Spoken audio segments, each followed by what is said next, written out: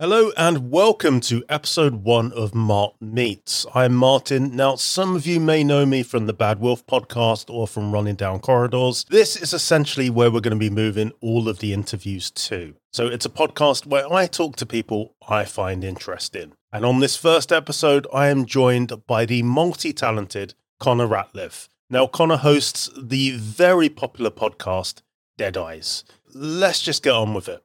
Okay, so I'm now joined by Mr. Connor Ratliff. Connor, how are you doing? I'm doing great. How are you? Good, yeah. We were just bonding over our love for Dial of Destiny before we started recording. It's a fun time at the movie theater. I think this is a fun summer for movies it's shaping up to be. Yeah, I'm really looking forward to Mission Impossible. I think that's the one I'm most excited for.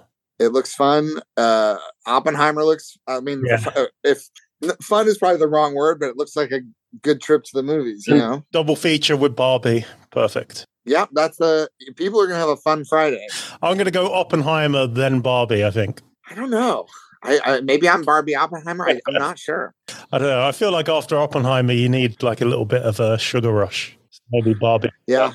I think you can't go wrong. I think it's going to be one of those things that whatever order people choose is going to be right for them. Yeah, true. So you've got 2 shows coming up at Edinburgh that you're here to talk about.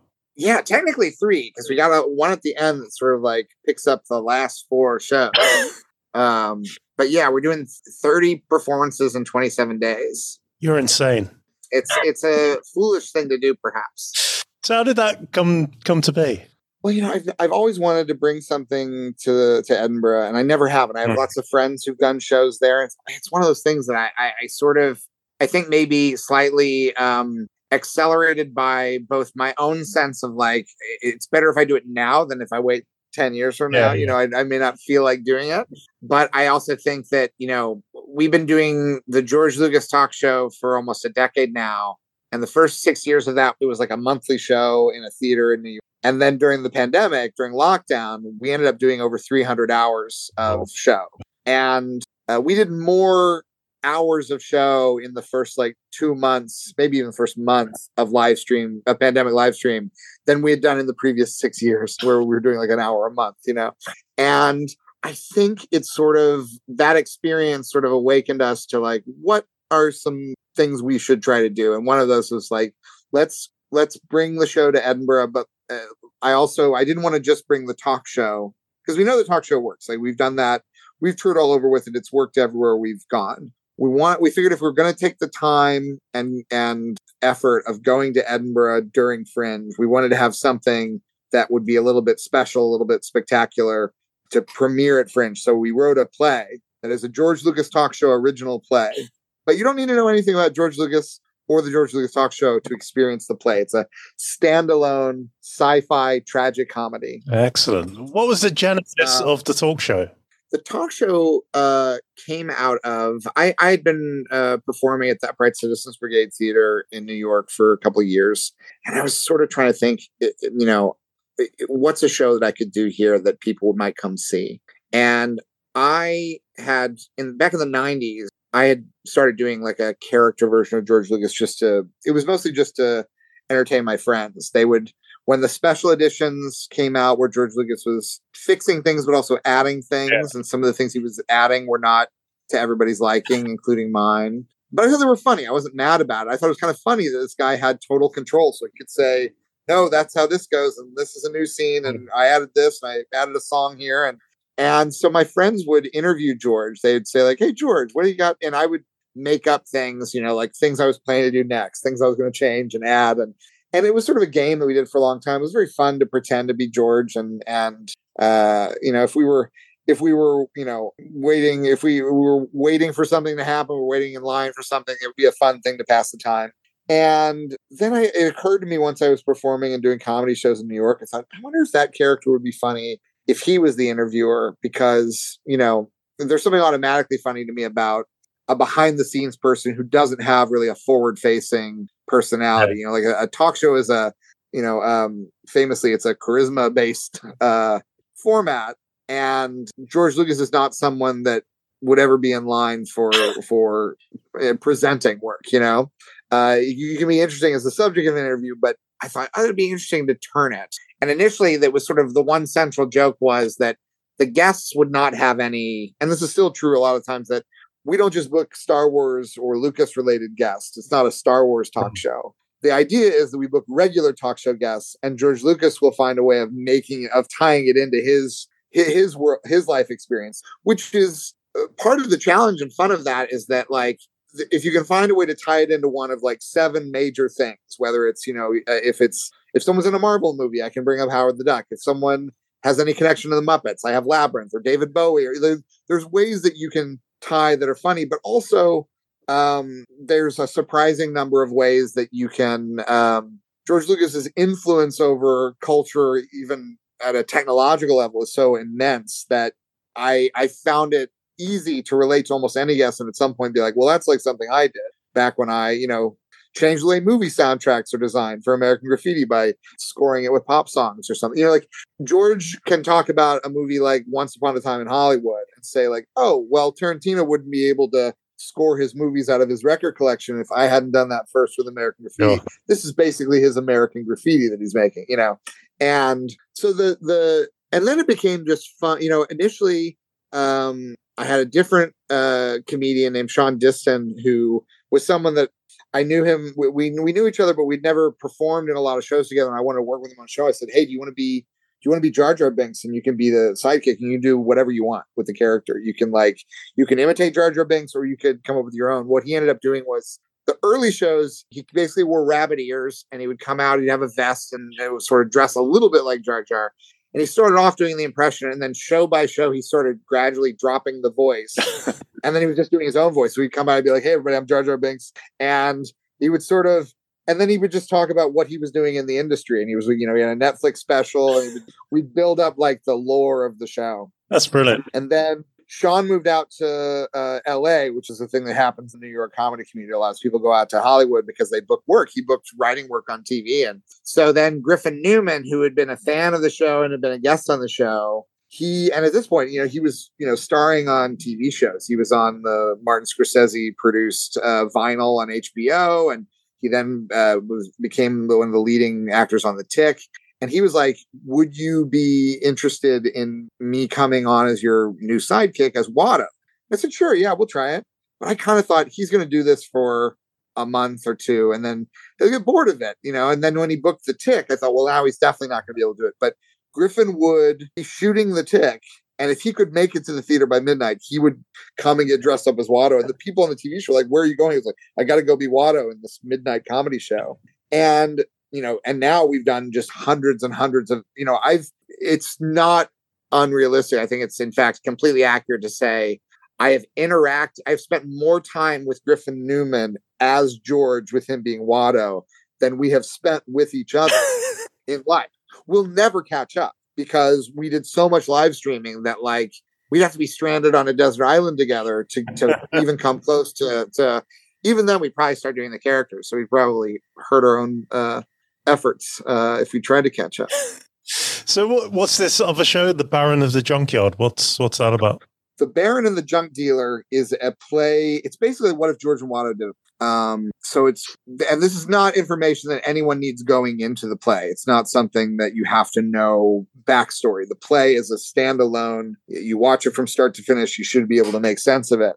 But it's basically Griffin and I playing George and Watto, who are playing the Baron and the Junk Dealer. And it's about 2 strangers who are both on the run. They're both fugitives for different reasons. They both book passage anonymously on a cargo ship, which crashes on an empty planet, and everyone dies except for them. And so it starts off with them trying to salvage equipment and figure out if they can send a rescue signal out, and then figuring, is it smart for us to send a rescue signal out because we are running from people who are looking for us. So if we just send a message saying we're here, we could be rescued or we could be captured and or killed. And from there, the play progresses into, it's about these two different kinds of creatures from different planets, different lives. And they are skeptical of one another, but they need each other to survive. So it's the short version of that is it's sort of Waiting for Godot in space, but with more of a survival aspect of it, because it's less existential philosophy and more practical, how do we get along? How do we survive? What do we do next? What if this happens? Sure. And hopefully funny too, because I think like we're treating it like legitimate real theater, but our comedy background means that the more serious we try to make it, probably the funnier the play will end up being. Well, yeah, you're going to see George Lucas and Watto play characters. Yeah, it's going to be funny. What inspired you to do this then? Well, there were a number of different things. One was just like the idea hit me that like literally, what if we wrote a play and sort of followed on for that? Oh, then we can take it to Edinburgh. And sort of thinking about that, but it was also sort of like one thing that it wasn't really. I wouldn't say it was the inspiration, but it was a little bit of like a kick in the pants in some ways. I sort of was thinking like, they're making so many different Star Wars things now and so many different kinds of things, and I know there's a lot of people who really like weirdly angry about it as if they're being forced to like sample all of them, but I was watching Andor and thinking like, this is great because this is an example of like somebody who wants to make a certain kind of show, and it's both Star Wars and not Star Wars. Tony Gilroy is sort of doing the kind of thing he wants to do, and he's doing it within the world of someone else's creation. I thought it's a really interesting way to sort of it's like doing a cover version of a song where you're like, well, I want it to sound like, I want to perform it the way I perform a song, but I like the bones of this, thing that someone, and you change the meaning of it and there was a part of me that thought like, well, what if I could do anything that I wanted that was like George and Watto doing a play, and I didn't have anybody saying like, well, we don't need that, or you got to change that. Like, have the freedom to actually see what would happen if I took these characters that Griffin and I have sort of developed over the years, because like, his version of like Watto that we do on the George Lucas Talk Show, Watto's in the prequels for like 6 minutes total. It's not once you do an hour of that character, you've already like, you've already done so much more than we've ever seen of the character in canon. And I kind of thought, well, what if these two guys were playing characters in a play? But it's not us trying to do like, what would a real George Lucas play be? It's a George Lucas talk show play. It's our sort of like, even my impression of George Lucas is, 10% an impression of George Lucas and 90% this other thing that has evolved over the years, because, there's only so much mileage that I think I could get out of doing a strict, well, hello, welcome to the George Lucas Talk Show. Today we're going to be talking, like that gets old very quickly. You don't like, you want to bring other textures and colors to it. So even in the idea of what if George and Watto put on a play, it's not me doing an accurate impression of what would George Lucas actually be like if you made him act in a play, because we wanted something that had a certain flexibility, a certain fluidity in terms of we want to be able to do like really dynamic acting and character work in it to really like try to sell it, to the audience. Have you heard from George Lucas at all? Has he called the show? He hasn't called in. He's welcome to anytime. But every signal we've gotten from George World has been positive. We've never heard anything. We've never gotten a cease and desist. We've never gotten anything. And people who've been on the show who know George have always said, we think he'd like this. He'd love this kind of thing that you're doing, because he famously like loves comedy. He loves when Mad Magazine would spoof Star Wars, or when the Muppets would spoof Star Wars. He always gave his blessing. One of the last Star Wars projects that he did was he personally financed 2 full seasons of a Star Wars show called Star Wars Detours. That is just an animated comedy show. It's just Star Wars sketch comedy, basically, with actual like Billy D. Williams, Ahmed Best. There's actual Star Wars voices in this. This has been sitting on a shelf in the Disney Vault since they bought Star Wars, because it's created by executive producer George Lucas. The last Star Wars thing he did was a goofing around comedy show. And so every message and signal we've gotten has been that like, we haven't heard like, oh, George is a fan, he tunes in every time, but we've heard other people in that orbit who like the show and approve of the show. That's excellent. So you've had like big celebrity guests like Whoopi Goldberg on the show. Yeah. What was it like talking to someone like her? Very surreal, because Whoopi happened during Whoopi came on the show during the period where we were in very long live streams for charity during lockdown. And so we would be in hour 7 of a show, and then Whoopi would come on.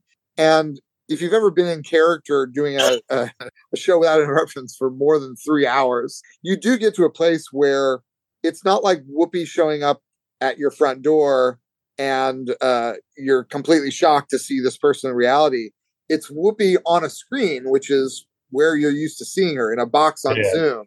And Whoopi is saying, "Hey, Watto, hey, George." And you're just like, it weirdly feels normal in a way that makes it feel even weirder, because I never had the feeling that I would have when you see a famous person in reality and you have to realize how tall you are in comparison to them, how they look the same, how they look different. The proportions of a famous person are always a surprise.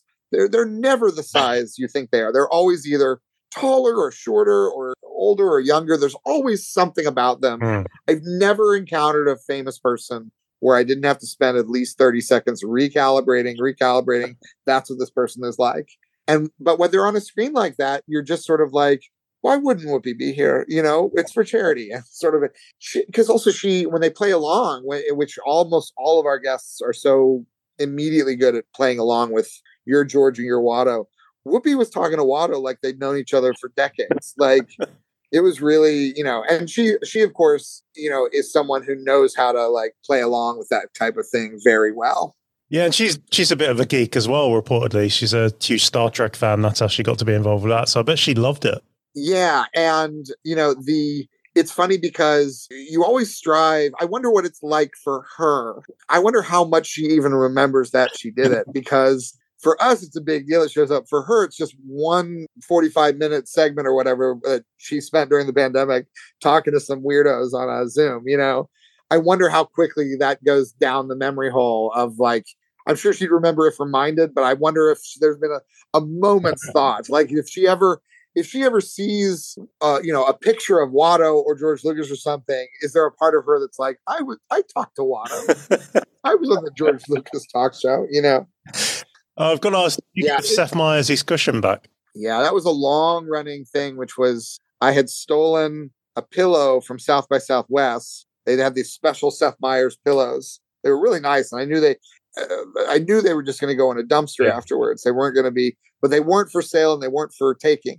And when I started doing the George Lucas talk show, one of the things originally that we were really pushing was that George had just retired from filmmaking, and the premise was that he was like going to try to conquer the American late night talk show scene. So he was sort of placing himself, and he still is in the world of the show somewhat, that like, well, when Letterman retires, then this will bump up, or when Leno retires. So I'd have these things on display on the stage, like Jay Leno's memoir or a biography of Letterman, things that were sort of like talk show bona fides, where he'd be like, I've studied up on what this format is. And so one of the things was the Seth Meyers pillow. It was always there as a totem of like, I'm part of the real, New York talk show scene. And then there was a point where somebody made Seth, because I'm friends with a lot of people who write on Seth Meyers. And then there was a point where I went on Seth Meyers as a guest. And that was what really got us to the point of getting the pillow back to him. But there was a point where someone had tweeted at him, like, this pillow is on the UB stage every month. And Seth Meyers was like, they have my pillow? What are you talking about? And we have talked, I don't know where the pillow is in 30 Rockefeller Center now. We do occasionally talk about, is there a way to heist that pillow back? Could there be a way that I could infiltrate the offices of Late Night with Seth Meyers and get the pillow back because we miss it? That sounds like a perfect sketch to do as George Lucas trying to break into 30 Rock to get the pillow. I think it's one of the only heists I might actually be able to accomplish because I have several inside people who could help facilitate it if it's not under lock and key. Excellent. I've got to ask about Dead Eyes, because you famously started this podcast. So for anyone who's not familiar, why don't you tell people what the podcast is about? Yeah, the podcast is about how when I was 20 plus years ago, when I was a young actor fresh out of drama school in England, I was cast in a very small speaking role in the HBO miniseries Band of Brothers. And then I found out that, great news, Tom Hanks is directing the episode and then, so everything was coming up roses for me. And then all of a sudden, the day before I was supposed to start filming, I got a frantic call from someone in my agent's office saying, something's gone wrong. You have to go to London right away. you have to re-audition for Tom Hanks. He's taken a look at your audition tape and he's having second thoughts. He thinks you have dead eyes. And so I had to get on a train from Liverpool down to London and go to the airbase where they were filming Band of Brothers and wait in a little room until Tom Hanks was ready. And then I went in and I re-auditioned in person for Tom Hanks. And minutes later, I was told that I was being let go. I was devastated, of course. And then you cut to, 2 decades later, I decided by that point, it was no longer a traumatizing memory. It had sort of, for a decade or more, it had been kind of an icebreaker. Yeah. When I started doing comedy at UCB, people would be like, so what's your story? I'd be like, well, I used to be an actor. Oh, why'd you stop? Well, funny story. And it occurred to me a few years ago that I thought this could be really interesting as a podcast if we treated it almost like a true crime podcast where there was a mystery to be solved. Why did Tom Hanks think I had dead eyes? Did I really have dead eyes? Was there something else going on, etc.? And using that format, I knew that I could, whether I ever got to Tom Hanks to get answers or not, I knew that it was a good frame to hang on other people's stories. It's sort of like the same way that I did with George Lucas Talk Show, that I could always find a way to connect George Lucas to any guest, that like, if Robert McNamara was a guest on George Lucas Talk Show or someone like connected to the Vietnam War, I could talk about how Apocalypse Now was my idea as George Lucas. There's always a way, someone that you'd think would be the last person you would have a connection to George Lucas, you could think of it. In a similar way with Dead Eyes, I could, if anybody had a story that was like, oh, here's my Dead Eyes story of how I got fired from this, or I had this interaction where this, famous person fired me from a job, or I also auditioned for Band of Brothers, or here's my interaction with Tom Hanks, and here's what's like. So there were a number of ways that you could tie in guests. And anytime, like when I would hear from somebody famous that they liked the podcast, I would immediately be like, maybe you could be on the podcast. And it was amazing how quickly you could find the connection because Seth Rogen was a fan of the podcast. And when I found that out and he was trying to correct something that had been said in another episode where someone was like, oh, I got fired from Neighbors from that movie because I think that this happened. And Seth was like, oh, I want to correct this because that's not actually what happened. And I said, oh, you should come on the podcast. And I said, do you have any connection to this? And he says, well, I did audition for Band of Brothers and didn't get cast. So I'm like, great. That's we have our episode, we know how to do that now. And, it was such an easy format to come up with ways to tie it back into this very specific and personal experience. It was really like taking comedic narcissism where I make myself the center of everything and a very highly specific story, but then using it as a way of prying open a more universal experience. And actually, most of the episodes are not about me. They're mostly about the guests and their experience. Yeah. And in the end, I can always tie it back into me and say, like, here's how this has to do with me trying to, and then of course, as we were finishing up our third season, we heard from Tom Hanks. And so we got our season 3 finale is this very satisfying and fulfilling exploration of the entire experience with me and Tom in a room for 90 minutes talking. It's a fascinating interview with him, and he really breaks down how the industry works. And what I found really interesting where he was talking about how somebody criticized the lines on his neck and stuff like that, screening, and that must be a brutal thing to be part of. And you should never have been told that it is because he thought you had dead eyes. Yeah, and that's the one thing everybody that we talk to agrees on is that fundamentally, if you break down what the actual event is, it's about a small breakdown in communication, a small breakdown in protocol, or just a thing that was probably said behind closed doors that actually maybe had a function and a use, slipped into another room where its only function would have been to make me feel bad. You know what I mean? They didn't send that message to like motivate me or to like tell him this and we'll see how his eyes look after this. It was truly just, when you're making a big omelet, you're going to break a few eggs. Yeah. That's just the way. And Band of Brothers was one of the biggest omelets ever made for television. How did I arrive at this metaphor and never use on an episode of the podcast that I was just one of the eggs? Looking at your eyes right now, Connor, they're not dead. Thank you. I mean, that's what Tom says. Yeah. but he was so, not just generous with his time for that interview, but also completely met us where the podcast lives, which was he wasn't trying to make a joke of it or get away from it or make himself look good. He came there to talk, to actually to listen and to respond. And like, it is a conversation in the best sense of the word, which is that ideally when you're talking to someone, if you say A and the other person says B, the whatever C is should be something that couldn't have existed independently without those. Yeah. That's sort of my ideal for conversation, is that we're really listening and the communication is growing out of what we're both learning and conveying. And, one of the things that's been really exciting this year is, he just came out with his first novel and which is about the process of making a movie. It's called The Making of Another Major Motion Picture Masterpiece. And it's a fictional movie, but it goes into the whole nuts and bolts of the whole process. There is a part in the book, this is a mild spoiler, but not an essential one for what I'm about to say. There's a part of the book that has to do with an actor getting fired mid-production of the movie and another actor replacing that person. And I was cast to be, in the world of the book, the actor who gets the job rather than the actor who loses the job. Excellent. Which is a delightful, I think, bit of meta casting in the audiobook. And it has been so, I can't overstate how satisfying it has been to actually, there's so few things where you get a resolution in real life. Resolutions in movies are hard because they're artificial. In real life, you have your final scene, then you keep going unless it's your last moment alive. But it really, in terms of like this experience, if nothing ever else happens with it, it has been a rare moment where everything that I wanted to happen in terms of like, let's come together and talk, let's have an understanding, maybe you cast me in something, has happened. And he's been so lovely. I've gotten a couple of very nice emails and typewritten letters from him that have been everything that you hear when people have an experience with Tom.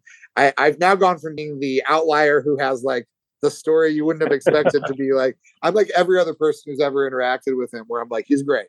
Well, you have even more of a story to tell now. Yeah. Because you have... And also what feels nice also is that he has a story. Like this is something that in a weird way, like I think was initially terrifying when he first found out about it, because like, wait, I did what? What's this? But he also has like a fun thing that's like, oh God, this guy did this thing. And then we talked and it's sort of, it's nice to be able to feel like you've somebody paid me a really nice compliment, which was they were saying as a Tom Hanks fan that they thought of that last episode of season 3 as like, if you're a fan of his acting and his movies and his work, that this episode like is part of his body of work now in a funny way, that it's not just like a promotional interview. It's as if there's a really good documentary called California Typewriter. Yeah.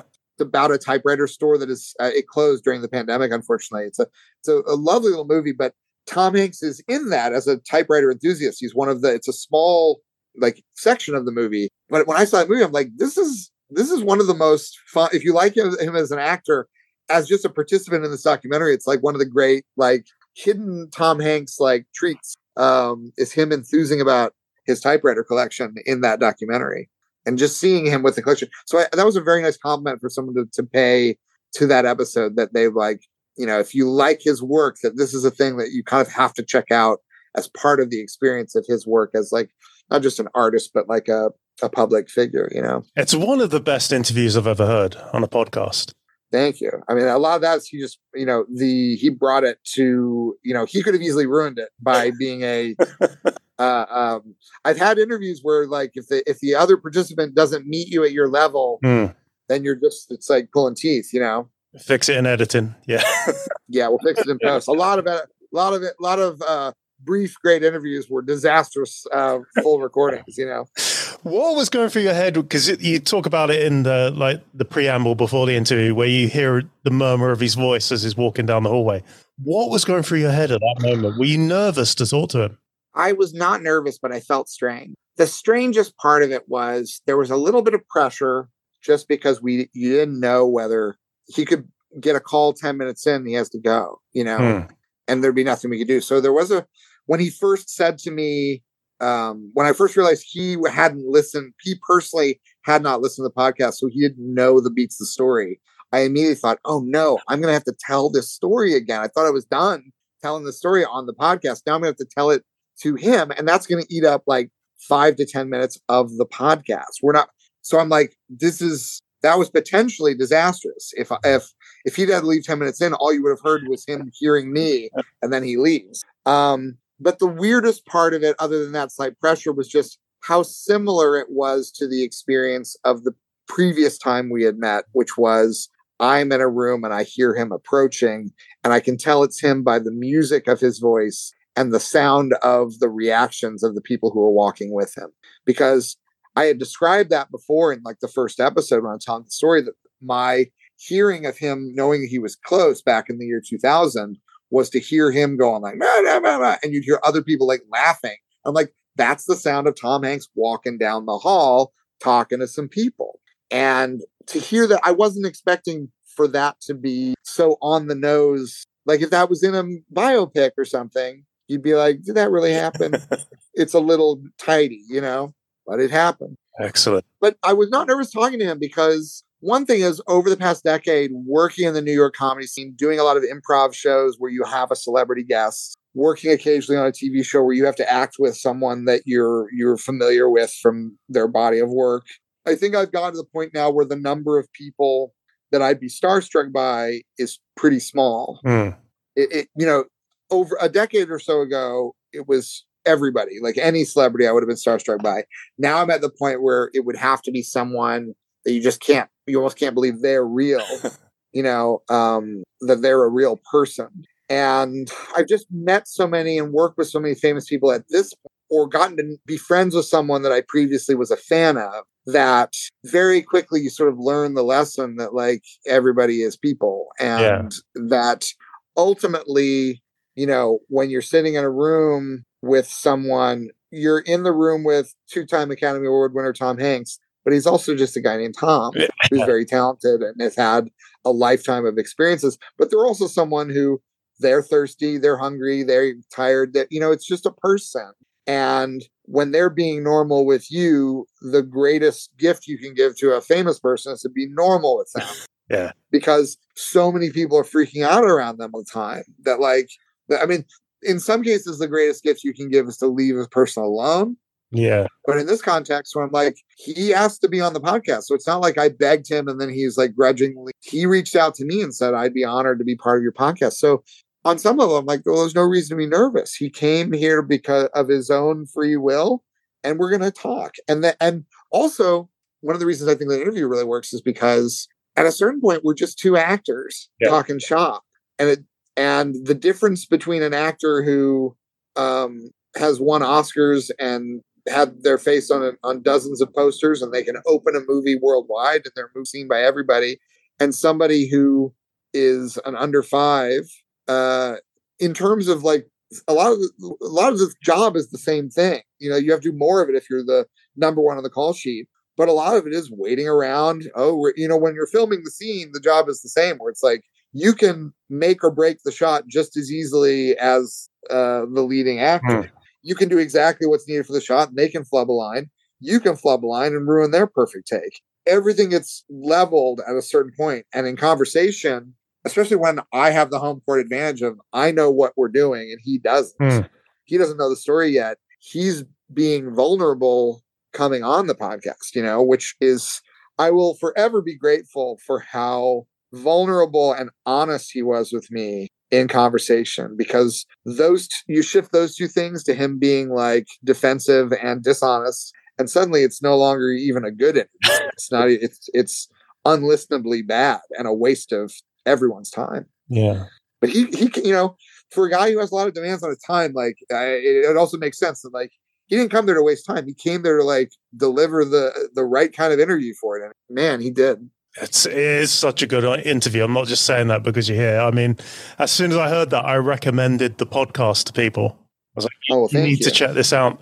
Is the podcast going to carry on? Because like you said, I think this is kind of a universal feeling that people have been rejected. They have had negative stuff said about them. It might be working in a factory or working in an office, but I think it's a relatable concept. Are you going to carry on with the podcast? Um, at the moment, it's a question mark in the sense that like I would love to be able to continue doing it because I was really proud of what we did and everything. I know there's a lot of people. It's interesting. I get a mixed response. I get a lot of people who want it to continue, and a lot of people are like, "Why?" It's not like you bring it up, and they're like almost offended that you've even broached it. Like, what would it be? And the problem, and to some extent, I'm in no hurry to bring it back because I only want to bring it back if I know that it can be good in the same way and do the same thing. And I'm not, I have, the frustrating thing is there are a couple of ideas for episodes that I know if I could do those episodes, then season 4 would make total sense. And anybody who had a question mark out of it, about it, would see those episodes, listen to them, and then undeniably go like, oh, of course you came back. Because these episodes completely justified. The problem is those episodes require certain people, and they don't have anything to do really with Band of Brothers or and like that. That part of it, in a theoretical or practical 4th season of Dead Eyes, the Band of Brothers experience would go from being the central narrative thrust of it to being more like an origin story, something that would pop up when necessary or when something is interesting, but it wouldn't be like I'm still trying to solve the mystery in some weird way. And I think the problem is I don't want to be like one of those guys who chases tornadoes, except they're replace that with celebrities. I don't want to do a season where it's like there's an episode I want to do with Steven Spielberg, but I don't want to spend a season of TV chasing Steven Spielberg. I feel like that gets old as a gimmick very quickly. I think I had a good personal reason to do it before. And I don't want to waste people's time with like, and now I'm like the celebrity hunter. I'm going to try to get somebody else. So it's a matter of like, I'll either be able to make that episode happen or I won't. Yeah. But because that episode actually has to do with there's the David Krumholtz interview where he talks about his Band of Brothers audition, and he had a very awkward encounter with Spielberg where Spielberg thought they had met before, and he knew for a fact they had not. And they got into this disagreement. And then years later, they had another encounter where they were getting along really well and talking. And at the end of it, this is the second time he's been in person with him interacting. When he meant to say, "Nice to see you," he said, "Nice to meet you." And doubling down on this anxiety about now Steven Spielberg thinks you've met 3 times and he's denied it twice, and I think that would be a fascinating conversation to have with Spielberg, regardless of whether Spielberg has any memory of these encounters or not. He's in the same way that like Tom didn't remember firing me, but he can still hear the story and he can still have a take on it. He knows who he is. He remembers who he was. And he can have a reaction. I think Spielberg, even just getting Spielberg's opinions about David Krumholtz as an actor would add sort of emotional ballast and weight to those 2 anecdotes. And hearing Spielberg react to those anecdotes, I think would be really delightful. And that's one of the episodes I think if you put that in a season of Dead Eyes that was more about looking forward than looking backward, that was using, in some ways, you lose the log line about this is one actor's quest, and you center it on me post season 3, still wanting to explore these themes, maybe occasionally finding another show business mystery that I want to solve.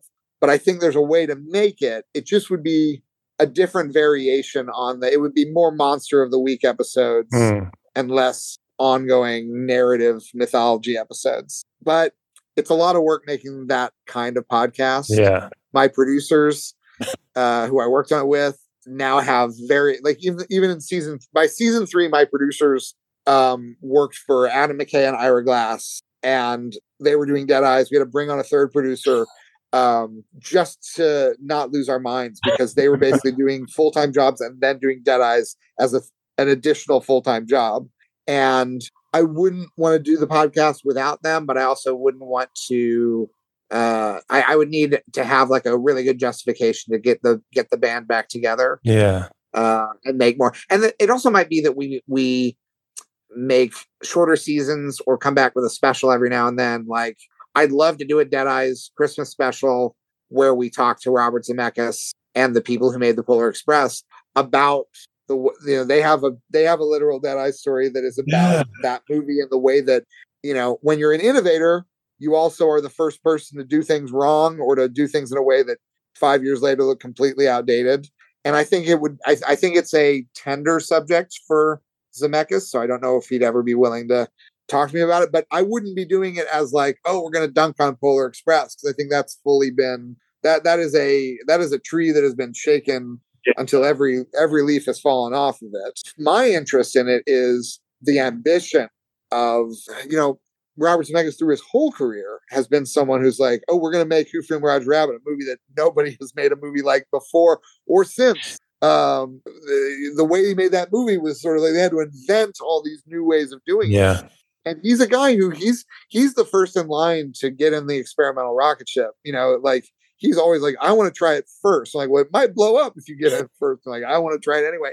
Which I think there's a real artistic risk to that, because if you wait until the technology is just right, you can make these movies that are timeless. But it's more exciting to be the person who's like, I want to make Back to the Future Part 2 a movie where we use split screen, where it doesn't have to be a solid line in the middle. It's a fluid thing where the camera can move. Yeah. We want to use this new technology in ways that no one's ever used it in a movie before.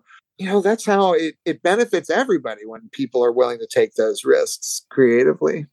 But I don't know if they'll do a Dead Eyes Christmas special. One listener right here, tying it to George Lucas, without Jar Jar Binks, we don't get the de-aging and the digital puppetry that we get now in movies. And even further than that, I've now gotten very good at the game of, you can mention any George Lucas project that you think is like an abject failure, and I can find, like, it's almost like that line from Star Wars where from Return of the Jedi when Luke's like, there's good in him, I can feel it. Like I have that power now with George Lucas, where if someone's like Radioland Murders, I'll be like, hey, without Radioland Murders, that's the first like movie that has these digital period sets. Any any prestige TV show you like or movie that is set in the 1930s or the 1800s or whenever, before there were airplanes and telephone wires or whatever, or cell towers, you can thank the Young Indiana Jones Chronicles and Radioland Murders. These things that like got torn apart when they came out critically, but they were his digital sandbox where he was figuring out, you don't get Lord of the Rings without Young Indiana Jones Chronicles and movies like that push the medium forward.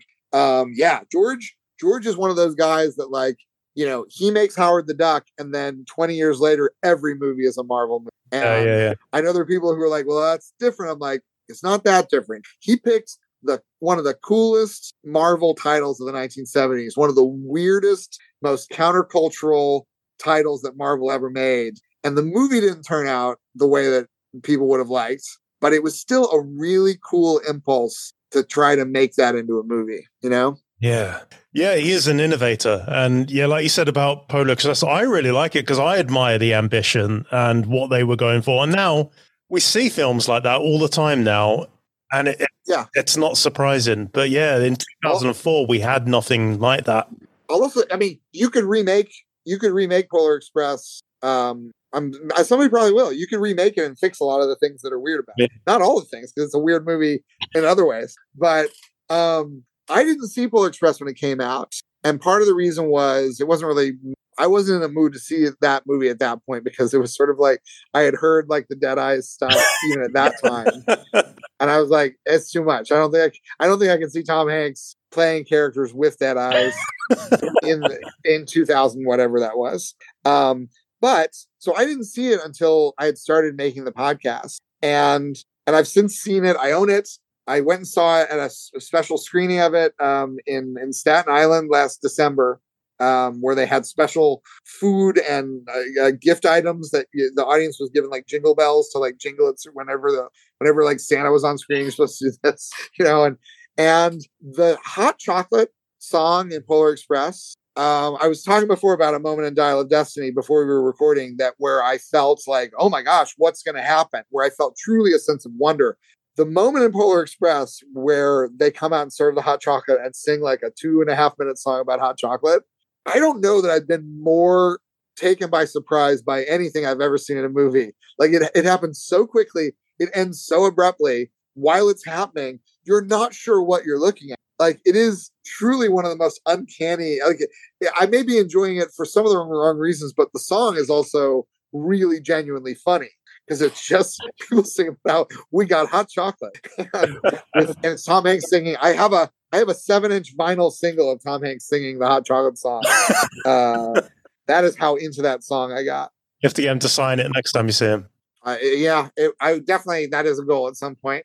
But back to George, like, yeah, he is part of what makes him a fascinating comedy character is that he's both high status and low status, and that I never have to lose the high status aspect of like he's George Lucas. He changed movies multiple times. He changed the way movies are made more than once. You know, not many people can say that even once. There are filmmakers who work their whole lives making great movies and they never change the way movies are made. Yeah. They just make good movies. And George Lucas is so big. He looms so large in the culture that, you know, even if you're like, I don't like Lucasfilm movies, you probably at least one of your 10 favorite movies was mixed at Skywalker Sound. Yeah. That same person. There's some art film that person loves that you're like, stick around the credits. You're going to see Skywalker Sound. Jack's audio.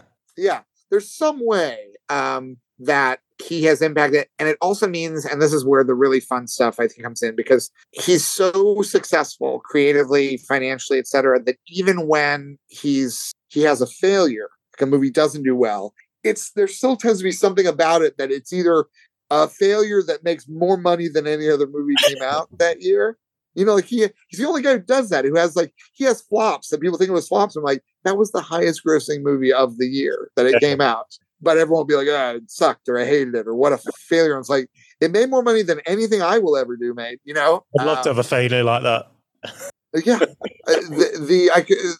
You could retire off of having points in that failure. And and that is something that like his way of like failing is funny, because there's always some part of it that isn't a failure, that, you know, like he got so big, he looms so large that even when it doesn't work out for him, it's somehow like, you know, he made one of the last movies he made was a movie called Strange Magic.